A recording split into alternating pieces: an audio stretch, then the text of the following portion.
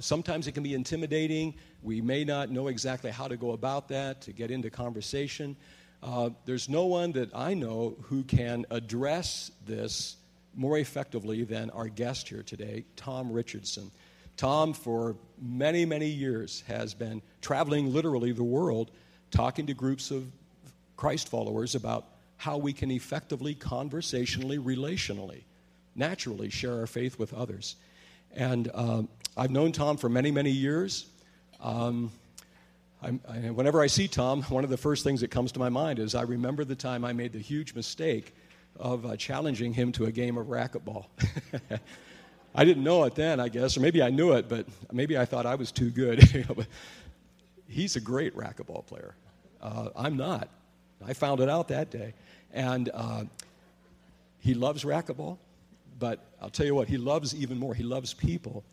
And you don't have to be around Tom very long to know that. And so let me say before he comes, today at 3 o'clock, Tom is going to come back for an hour and a half or so for as many people as want to come. We'll meet in the lower level at 3 o'clock today. He's going to talk about that very difficult matter of how do we share our faith with family. How do we do that? Sometimes it's hard to build those bridges, sometimes within our own family, and maybe we have family members that aren't that interested in God. How do we bridge those gaps? And Tom's he has some wisdom on those things. So if you're interested in that, come back at 3 o'clock today. It'll be a great time. But right now, we're just glad to have Tom. So let's welcome Tom as he comes this morning.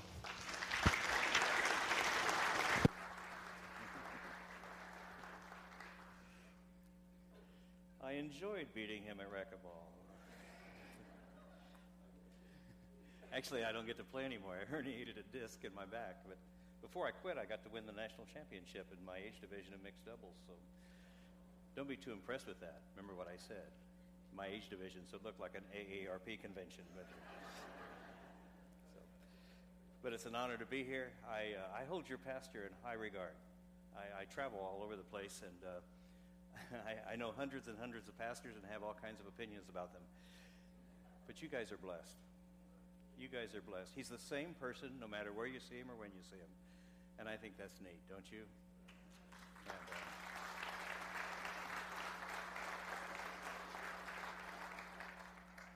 of course, we all know he wouldn't amount to much without Jill.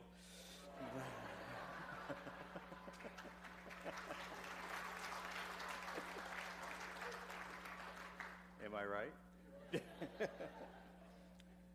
But it's a great honor to be with you. I'm looking forward to being with you this afternoon. We're going to talk about two things as we have time.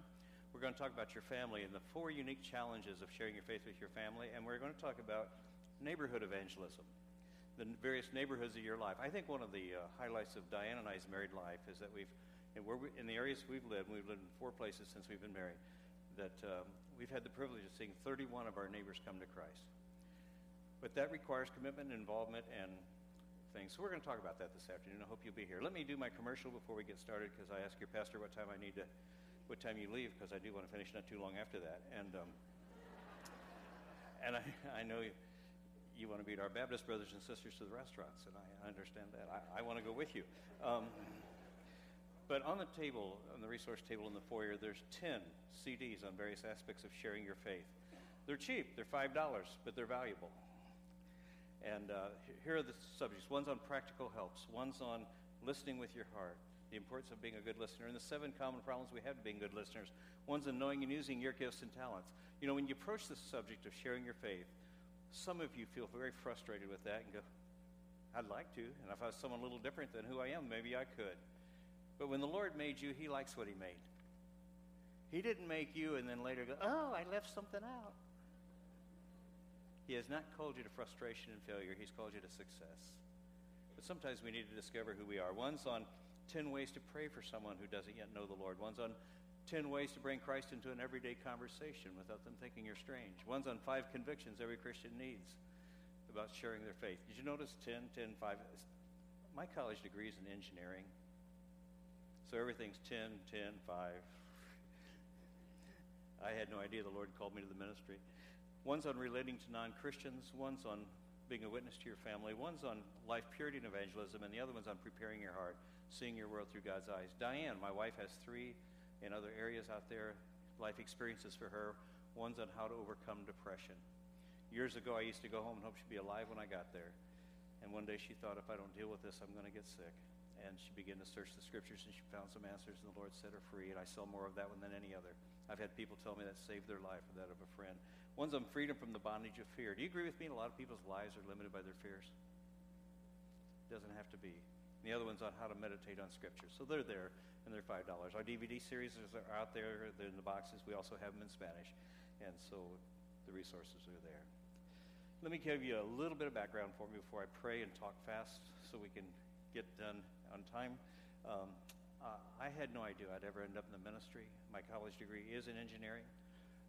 One of the highlights of those years was to see about half my office group come to the Lord. During those years, we started a Christian coffee house, a youth outreach thing, street front coffee house back in the early 70s. I'm older than I look. And that's the advantage of being fat. You don't wrinkle. It's kind of a natural Botox. But during the 3 years that I directed that, through the things we did there and the outreaches we had, we saw about 500 young people come to the Lord. In fact, the biggest drug pusher in Springfield, Illinois, that's where the coffee house was, came to Christ. Not through my witness. I met him after his conversion. But I got home from a little trip, and somebody said, "You hear who became a Christian this weekend?" I said, "No, who?" They said, "Lauren Denton." I said, "Well, good. Who's that?" And they said, "He's the biggest drug pusher in town." And the Lord just transformed his life, moved him into my halfway house. He had a sister who was a student at the University of Illinois. And by IQ, she was a genius. By belief, she was an atheist. And by lifestyle, she was silly. And but he wanted to go talk to her about Jesus because he pushed whatever he had, and now he had Jesus. And so he asked me to go with him. So I did, and a couple other people, and he did most of the talking. And she wasn't interested. She was glad for him. She wouldn't have to get him out of jail anymore, but she just wasn't interested. But he kept praying for her and talking to her, and when he could. And a year later, she walked into a church service. He goes, "Look, my sister's here." And she accepted Christ. And 2 years later, I married his sister. That's been my wife now for over 39 years. And I try to stay involved. I run all over the world. And last year, I was in Cambodia twice, and I was in China, and I was in India, and I was in Thailand and Indonesia, and New Zealand and Canada. And I leave next month for Italy and Nepal and Philippines and Singapore, so that's what I do. But I love to try to help people, and I hope there'll be some things said today that'll help you. Father, would you speak to us? Guide our time. Thank you for the privilege of being with these precious people. Lord, thank you that they established the priorities of their life to be here today, even though it's cold. Minister your grace to us and through us, I pray in Jesus' name. Amen. 2 Corinthians 5, verses 14 and 15 say, "For Christ's love compels us." That's a strong word, isn't it? Compels. What compels you? Now, don't be humble here. How many of you would tell me, "Tom, I love the Lord more than anything or anybody"? Raise your hand. Come on. Don't be shy. Come on. About half of them, Pastor. Yeah. But I have some questions for you. If someone gave you $1,000 every time you shared your faith, would you try any harder than you did last week? Or if the Lord told you, "If you'll figure out a way to represent me to somebody every day, I'll promise you that'll be a day of perfect health for you." Would you figure out a way? Or if the Lord said, "If you'll represent me to somebody in some way every day, I'll promise you that your children and your grandchildren will always walk with the Lord." Would you figure out a way? How many of us love the Lord more than anything or anybody? What compels us? For Christ's love compels us because we are convinced that one died for all, and therefore all died. And he died for all, that those who live should no longer live for themselves. Wow, that's powerful. But for him who died for them and was raised again. No longer live for themselves. I was watching a minister on TV when I got to the hotel last night. He made a statement I really liked. He said, "Is Christ more valuable to you than your valuables?" He said something else I really like too, because I get tired of the preachers on TV that are always saying, "Send me your money, send me your money." I get tired of that, don't you? He said, if they need the money so bad, why don't they send me $100 and let God send them 1,000? Anyhow, that's nothing to do with it, but I just thought it was funny. The most important thing about you is what you believe about God. But God is not who you think he is. God is who he says he is. We don't define him. He defines himself. Then God came to us in Jesus. You know, we talk about the Father, Son, and the Holy Spirit. But we don't have three gods. We have one God. But he came to us in Jesus. And Luke 19 says of Jesus that he came to seek and save the lost. So Jesus came with God's mission. And then Jesus went back to heaven and sent his Holy Spirit to live in us and committed his work to us. So if God is who he says he is, Jesus came to seek and save the lost, and he gave us his mission. Sounds like that's awfully important about us too, right? And yet, even though we want so much for people to know Christ, sometimes we experience fears and barriers and intimidations about sharing our faith. And I want to talk about 7 of those if we get that far. One is, we think sometimes they're going to ask me something I don't know. That'll happen. I'll promise you, if you share your faith very much at all, somebody's going to ask you something you don't know. I think it's easy to ask me something I don't know. I'm not a theologian. I'm an ordained minister like your pastor is, but he's smarter than I am, and I'm not a theologian. And I think it's easy to ask me something I don't know. And I get asked things I don't know. You know what I say when someone asks me something I don't know? I say, I don't know. And as far as I can tell, no one's ever lost respect for me for that answer. But I'll also commit myself to trying to find out. My wife works at the University of Illinois, and so I've been involved in ministry at the University of Illinois over the years. And I used to play a lot of racquetball most days of the week. And there was a guy in the group that I played racquetball with named Tom. And he was an interesting guy. He's very, very bright and interesting guy. And he would try to hold me and my faith at arm's length, but he was also very curious, and he would also, eventually when we would talk, he'd just have to say, he'd have to blurt something out about my faith. And it was fun to watch the Lord at work in his life. But he came to me one day, and after being very resistant and very standoffish and to my faith, he came to me one day and he said, is there a group of guys that gets together here in town that just gets together to talk about what the Bible has to say about life that maybe I could become part of? And outside I said, let me see what I can find out. Inside I went, yes! But so I asked around, and sadly, if it existed, I couldn't find it. So I felt like the Lord spoke to my heart, and I went back to him. I said, Tom, let's try to form one from the guys here at the racquetball courts. And he said, yeah, let's do. And that's a great idea. So we made a list of 17 guys, he and I and 15 others.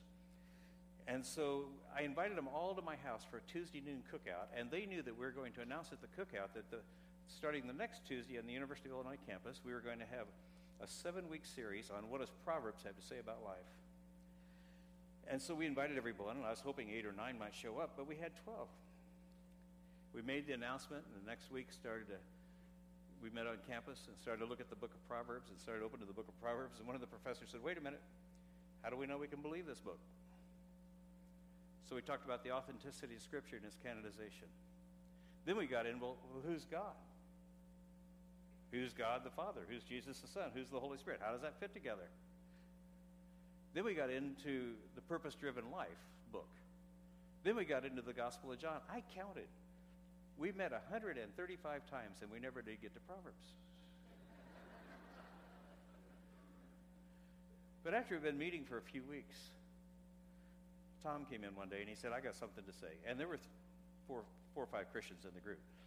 And he said, I got something to say. He said, I've been listening to some of you Christians and thinking about what you're saying. He said, and I was driving down the street a few days ago, and I got to looking at the sky. Glad he wasn't following me. He said, but I got to looking at the sky, and I got to thinking there's so much order in the universe, there has to be a God. And if there's a God, he's got to be a God of love. So I pulled over to the side of the street and gave myself to him. He had a Damascus Street experience. It was exciting. After another year, I had another cookout. After another year, I had another cookout at my house. Here's some of the people who came to my last cookout. A professor emeritus, a Jewish professor of philosophy, professor of evolution, a professor of economics whose father-in-law was head of the humanist movement in Chicago, I play golf with these 3 economics professors. They told me that that's the easiest faculty position at the university because they can give the same test every year, just change the answers.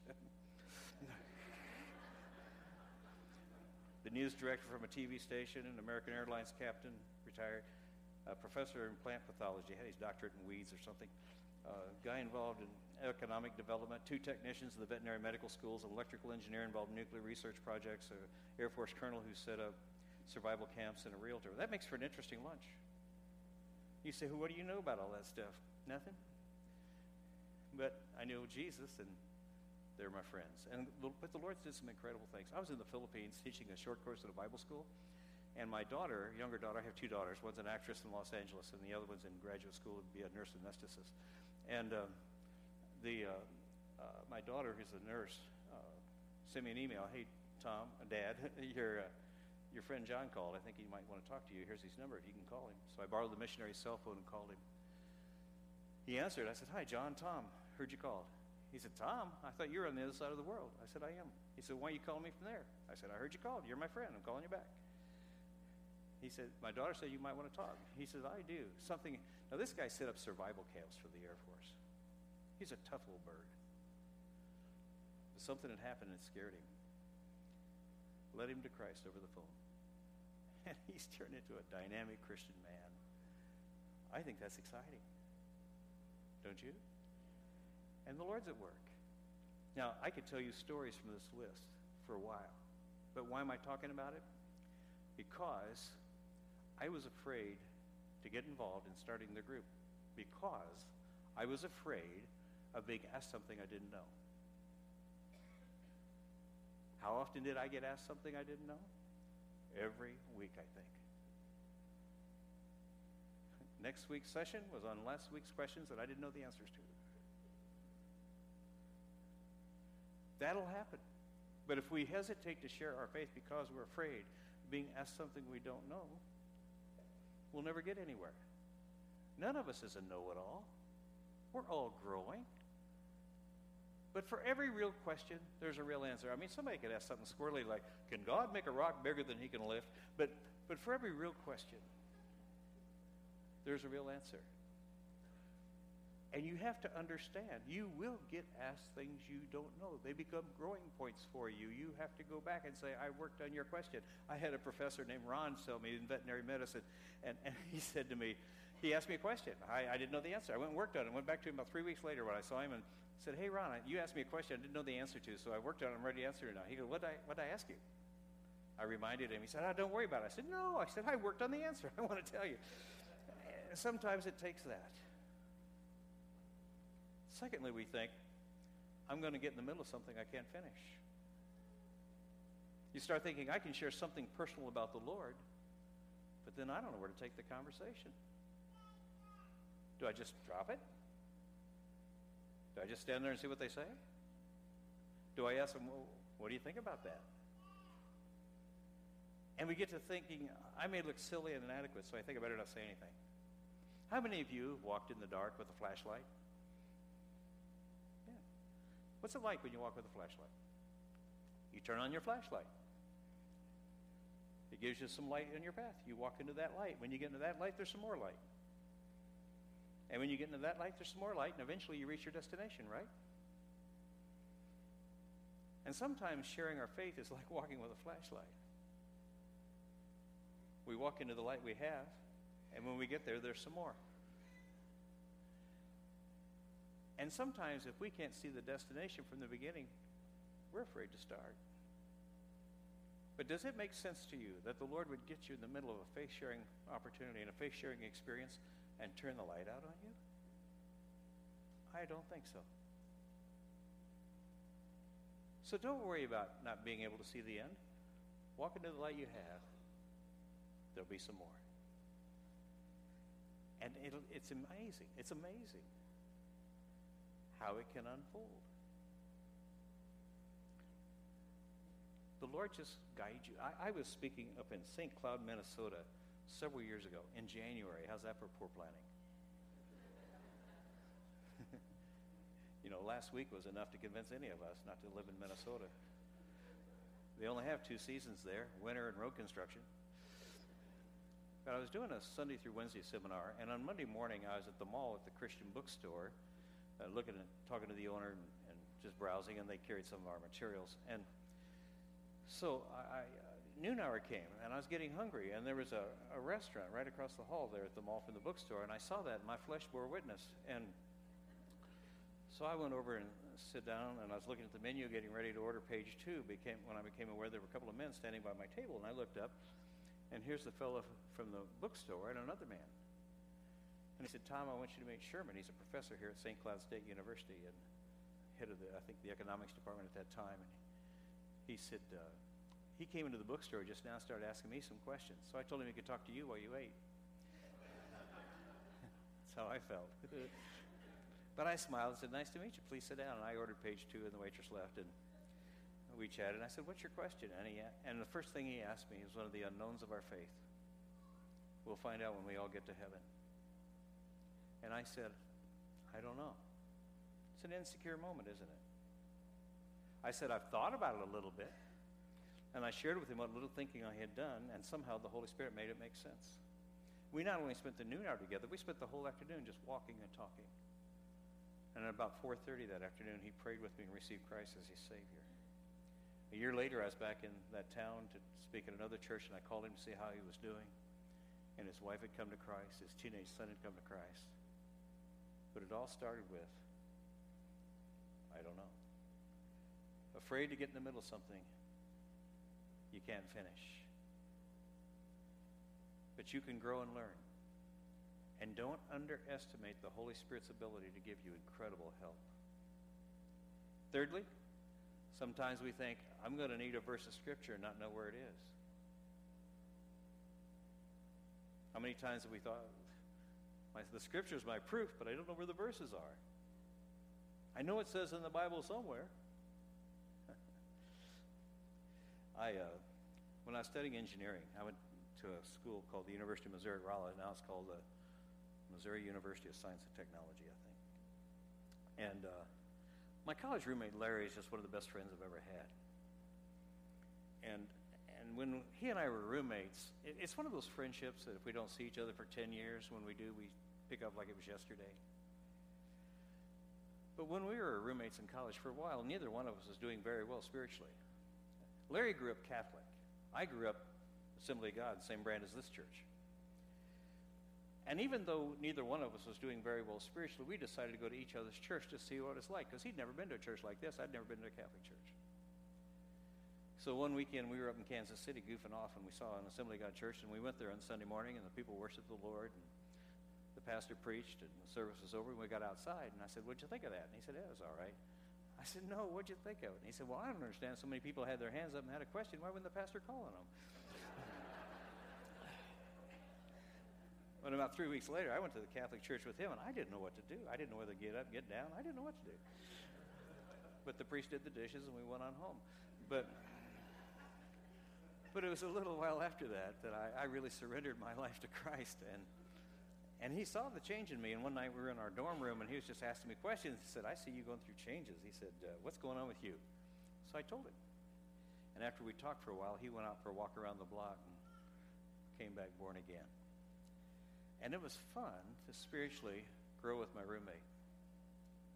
But not too long after his decision, one weekend, we were down in Springfield, Missouri, visiting some friends of mine who were going to Bible school there. And one of the Bible school students, I don't know if they were being ornery or just thought he'd know better, but quite honestly, he didn't know anything about the Bible. And one of the Bible school students told Larry that in Hezekiah 4:6 it says, and there is no book of Hezekiah. Saying that for the pastor. So there is no book of Hezekiah. But they told Larry that in Hezekiah 4:6 it says, "Those who don't repent will cook in the brook, stew in the stream, and boil in the oil." And they never told him differently. So he went back to our dorm, and he shared his faith with nearly everybody in our dorm using Hezekiah 4:6 as his text. You have to repent, because Hezekiah 4:6 says those who don't repent are going to cook in the brooks. And he didn't get any converts. There's no real anointing on that verse. But you can learn the right scriptures. And the Holy Spirit will bring scripture to your remembrance you didn't even know you knew. And he'll help you. Number 4. Here's the one that used to intimidate me for a while. You're going to do more harm than good. The devil used to beat me up with that statement. You're going to do more harm than good. And he successfully intimidated me for a while. Because I used to think, I want to say something. I want to share. But I'm going to approach him wrong. I'm going to say the wrong thing. I'm going to insult them somehow. I'm going to get my foot in my mouth and open my mouth and switch feet. Then I'm going to get them both in there. And I'm just going to make Jesus look bad. And I got to thinking, I believe this message needs to be shared, and I think somebody else needs to do it. But there were 2 things that set me free from that intimidation. One, I realized it was a lie. Well, it had a little bit of truth to it, but basically, it was a lie. And secondly, God gave me a great love for people. And I had to try again. I had to try again. I had to try again. In fact, let me tell you that story a little bit, if I may. I grew up in church, like this one. Didn't wander too far away, but for a while I just couldn't figure out what it was good for. But finally, when I was 20 years old, I really surrendered my life to Christ. And by the time I was a senior in college, I was 21, I had this growing, burning desire to share what I had found in Christ with people around me.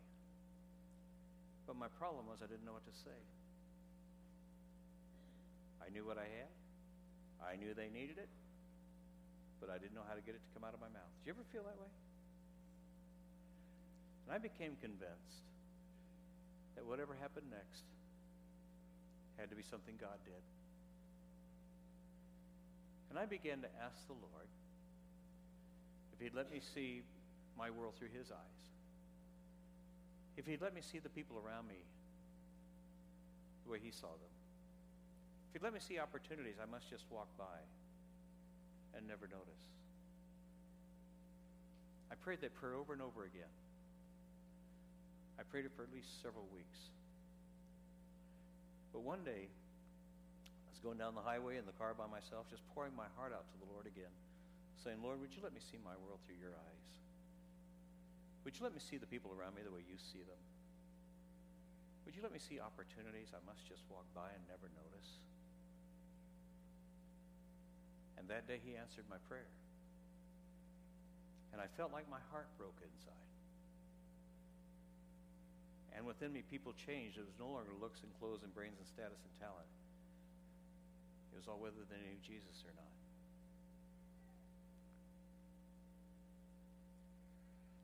And I believe that's one of the important things that needs to happen to each of us, is asking the Lord to let us see our world through his eyes and pursuing it until it happens. Because if that happens, you'll be unstoppable. If it doesn't happen, you may be unstartable. I think it's that important. And I'm not done talking with you, and I don't usually do this, but I'm going to ask us to do this today. Would you just bow your head, please? And whether it's instantaneous or whether it's going to be a process like it was for me, but would you just say to the Lord, Lord, would you let me see my world through your eyes? Would you give me your heart for people who don't yet know him? Would you just pray that quietly right where you're seated right now and commit yourself to the process?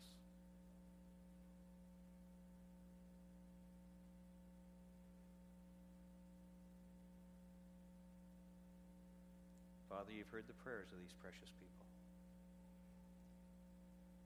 May they continue to seek you on this matter until you answer. I pray in Jesus' name. All right.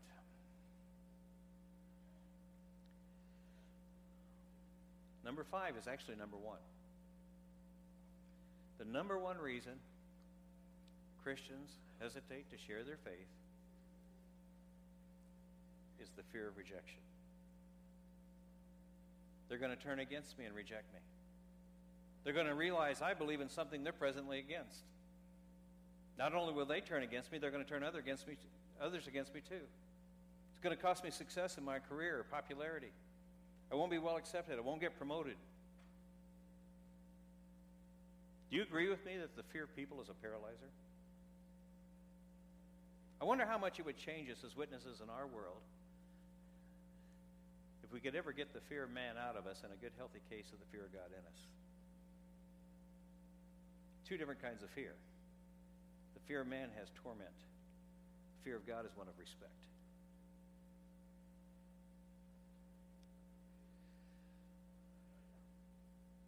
I mentioned we have two daughters. Our older one's an actress in Los Angeles. And I was shocked when she became an actress because she's really quite a quiet person. And she, she's not a person who you'd say she seeks the limelight. She's not like that. She's a very, very bright girl. She was reading 30 books a week by the time she was 5 years old. She got a perfect score on the SAT verbal. She's very, very bright. She'll take a book this thick and read it in 30 minutes and tell you everything that's in it. It's not easy being the dumbest person in my family. You know how I feel.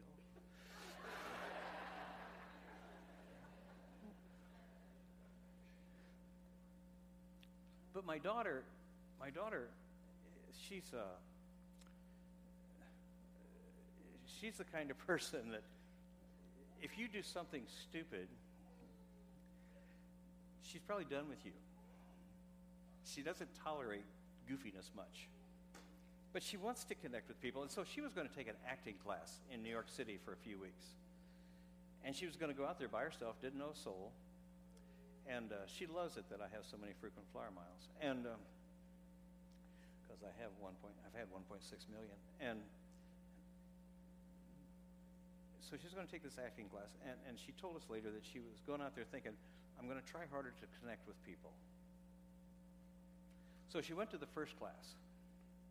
And in the first class, the teacher said, let's break into groups and write a scene.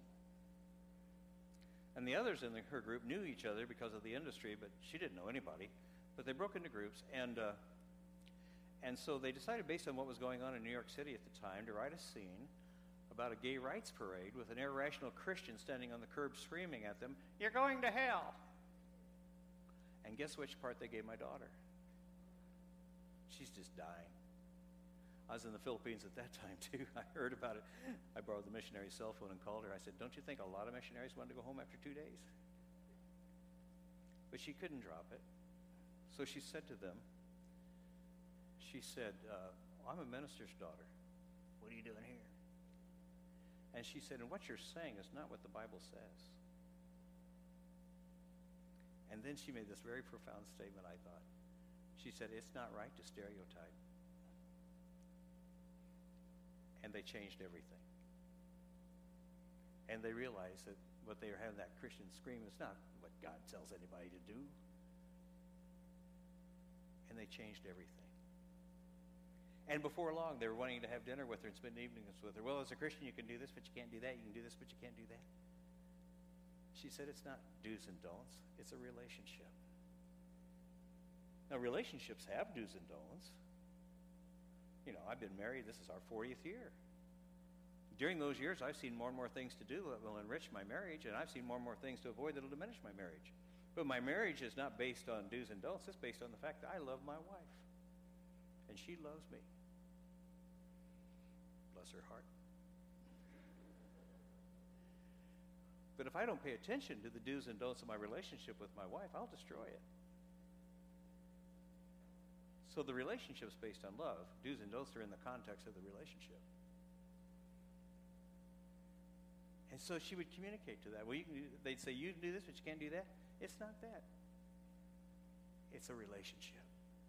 Right? But the fear of rejection can stop us. In April of 1990, I was speaking in a community for a few days, and I was asked by someone in the congregation if I would tape a 30-minute TV show for the local Trinity Broadcasting Network affiliate. I've never done a lot with TV. I've been told I have a face for radio. When I was born, the doctor slapped my mother.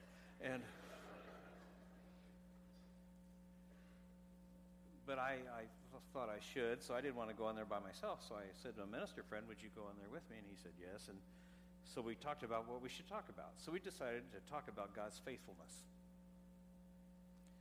And so we got on the set and bantered back and forth talking about God's faithfulness and trying to be an encouragement to anyone who saw it. And we got outside. How'd you think it went? And left hoping it would be effective. Within 2 weeks, both he and I found out our wives had cancer. And suddenly we were trying to remember all those things about God's faithfulness. And sometimes it's easier to talk about your faith than live your faith, isn't it? Now, the Lord in his mercy, in a miraculous way, totally healed my wife, and she's fine. His wife died. We all hate that wretched disease, don't we? Probably everyone in here has been touched in some way by cancer. And we all look forward to the day there's a cure found. But if I knew I had a cure for cancer, I knew I had it. I also knew the cure that I had was different than conventional research that's being done or orthodox thinking about where they think they'll find the cure when they find the cure. Therefore, I knew if I shared my cure that the real possibility existed that I'd be viewed with skepticism and scorned and rejected and disbelieved. But I knew I had it. If I love them more than I love me, I'll be relentless in my efforts to communicate to them I have the cure for cancer. If they won't believe me, I'll try to figure out a different way to approach them. I'll lay in bed and think about it. If they reject me, I'll just have to go, well, I've got a cure that can change the world. I'll have to deal with the rejection. I've got to communicate. And I'll be relentless in my efforts, as if I love them more than I love me. Now, if I love me more than I love them, my response will be very different. I'll take the attitude of, I try to tell them. They know what I think. If they want to talk about it, they know where to find me. Life's too short to go through a lot of rejection. Aren't you glad Jesus loved you more than he loved himself? And now he calls us to be his people. You know what the cure for the fear of rejection is? Putting your reputation in God's hands. Because if your reputation is not in God's hands, it's in other people's hands. It's in your hands. And you'll do what you do with greatest consideration what other people think. Now, putting your reputation in God's hands doesn't mean you become obnoxious and overbearing and rude in the name of the Lord, because Jesus isn't like that. It just means you're free inside to be God's person. Number 6 is, I just want to impose my views on others. Our society makes us think that way sometimes, doesn't it? Don't impose your views on me. All paths are about the same. We're all going to end up in the same place if we end up anywhere. You know, I got all kinds of opinions. We all do.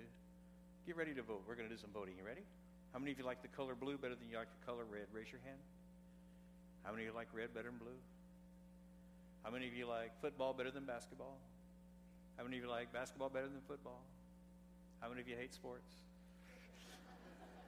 How many of you like dogs better than cats? How many of you like cats better than dogs? God bless both of you. And on we could go. And we all have an opinion. And if I try to get you to like blue better than red and basketball better than football and dogs better than cats, those are my views. But when it comes to the message of the gospel, that's not my view. This is God's view. And this message existed before I was born. There's nothing about it I get to change or add. And when people say those are just your views, I tell them, and I'm not trying to play one-upmanship with them, but I'll tell them, it's really not my view. It's my experience. You want my view on something? I'll give it to you. But on this issue, this is God's view. Your debate is not with me, it's with him. And then number 7, my Christian life's so weak, I better not say anything. They'll just think I'm a hypocrite. The key to consistent Christian living is don't let anyone be able to look at you and accuse you of a wrong you've never tried to make right. So when you fail, and we all do, Ask God's forgiveness.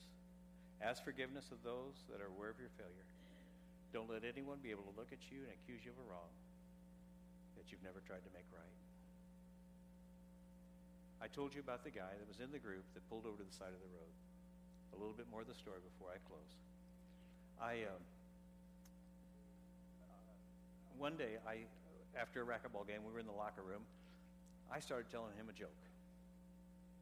It's not sexist, it's not racist, it's not immoral or any of that kind of garbage. But I started telling him a joke, but it did poke fun at a certain group of people.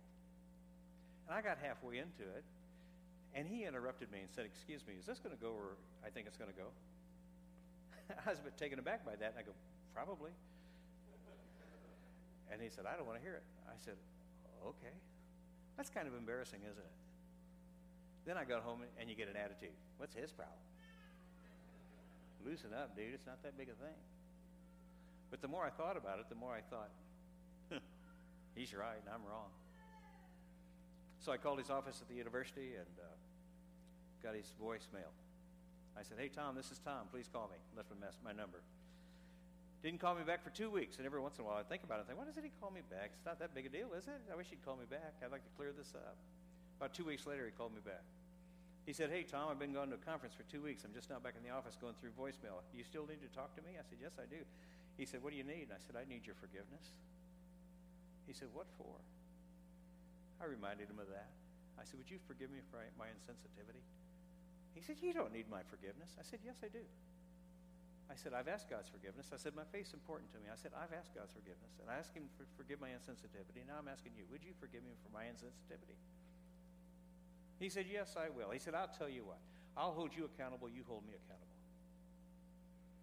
It wasn't long after that he said, "What kind of Bible should I get?" It wasn't long after that he said, "Do you have a church you'd recommend?" It wasn't long after that he said, "Is there a group of guys that gets together to talk?" It wasn't long after that he said, "I pulled over to the side of the road and gave myself to it." And he grew fast. He's a bright guy. He'll take whatever you say and whatever I say and assimilate it and articulate it back to us better than we said it. But a key was walking before the Lord with a clear conscience. Don't let anyone be able to look at you and accuse you of a wrong you've never tried to make right. I believe the Lord wants to set us free from our barriers and fears. He believes in you. This message is too important to him for him to commit it to you and I if he didn't think we could do it. He believes in you. But it's important how we live our lives before the Lord. To the God who loves everyone, everyone. To Jesus who came to be the Savior of everyone. And may they see Jesus in us as we walk humbly before our God. Because we all need him. We all need him. Here's how I'd like to close our time. First of all, to the Christians, I'd like to say this. I challenge you to accept the responsibility. This is your homework from the sermon, to accept the responsibility to identify and resolve the barriers that you feel to sharing your faith. Don't live as a captive. Live as a faith-sharing Christian. Secondly, I'm going to lead us all in a prayer. A prayer is if I were making a decision to receive Christ as my Savior. I'm going to ask everyone in this room to pray the prayer out loud after me. But if you're here today, and I just don't have the privilege of knowing very many of you at all, but if you're here today and you've never established a personal relationship with Christ, you may believe, but you've never really embraced Christ as your Savior. Or maybe you had a relationship with him sometime in your past and you need to come back to it. As we all pray this prayer out loud together, I ask you, don't just repeat the prayer. I ask you to pray the prayer as your prayer. Would you do that? You'll be glad you did. My prayer's long, but stick with me. We're going to go from A to Z. Let's pray. God, thank you for loving me. I believe Jesus is your Son. And he came and lived among us. And he lived a perfect life. I know I have not lived a perfect life. I know I have broken your law. And now I understand the consequences. But I also understand that Jesus volunteered pay the consequences for me. And he did that. He died for me. And he was buried. But you raised him from the dead. And he's alive again. And he's present here right now. I ask your forgiveness for my self-willed behavior. And I turn away from it now. Jesus, I invite you that by your Spirit, you would come and live inside of me and give me a spiritual birth. And I commit myself to following you the rest of my life. I know I'm going to have questions, but I know you're going to have answers. Thank you for hearing me. Amen. Pastor Jim, would you come? I want you to know that if you prayed with me just now to establish or reestablish that relationship, I am thrilled for you. I am thrilled for you. I want to do something. Now, please hear me. I'm not going to need any music just now, guys, so you can just relax for a minute. Pastor Jim may change that, but I don't need any. I'm not musical. The only request I've ever had to sing in church is they asked me to sing On a Hill Far Away. But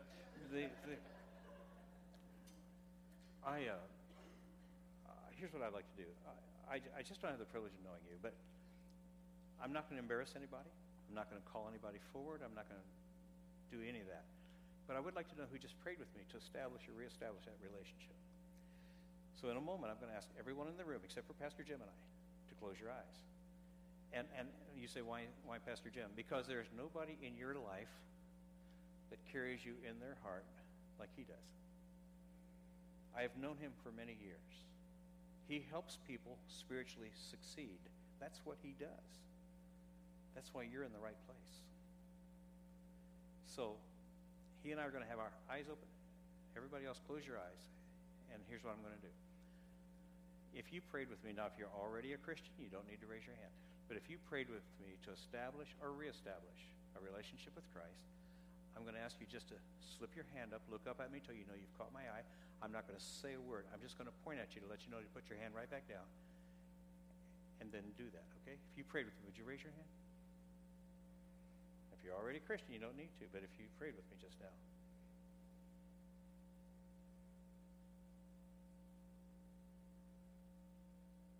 I know it's a very self-conscious moment. Once I point at you, you can put your hand down. Is there anyone else? Just raise your hand. You'll be glad you did. Anybody else? Just slip your hand up. You're worth it. That's why I'm giving you a minute. Take a deep breath and do what you need to do. Just slip your hand up. Anybody else?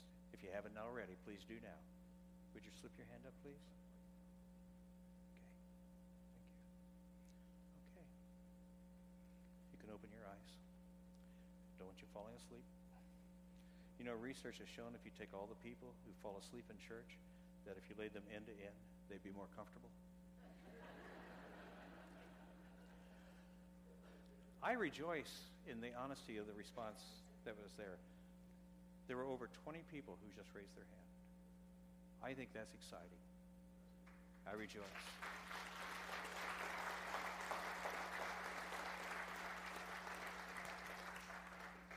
Now, I don't have the privilege of knowing you.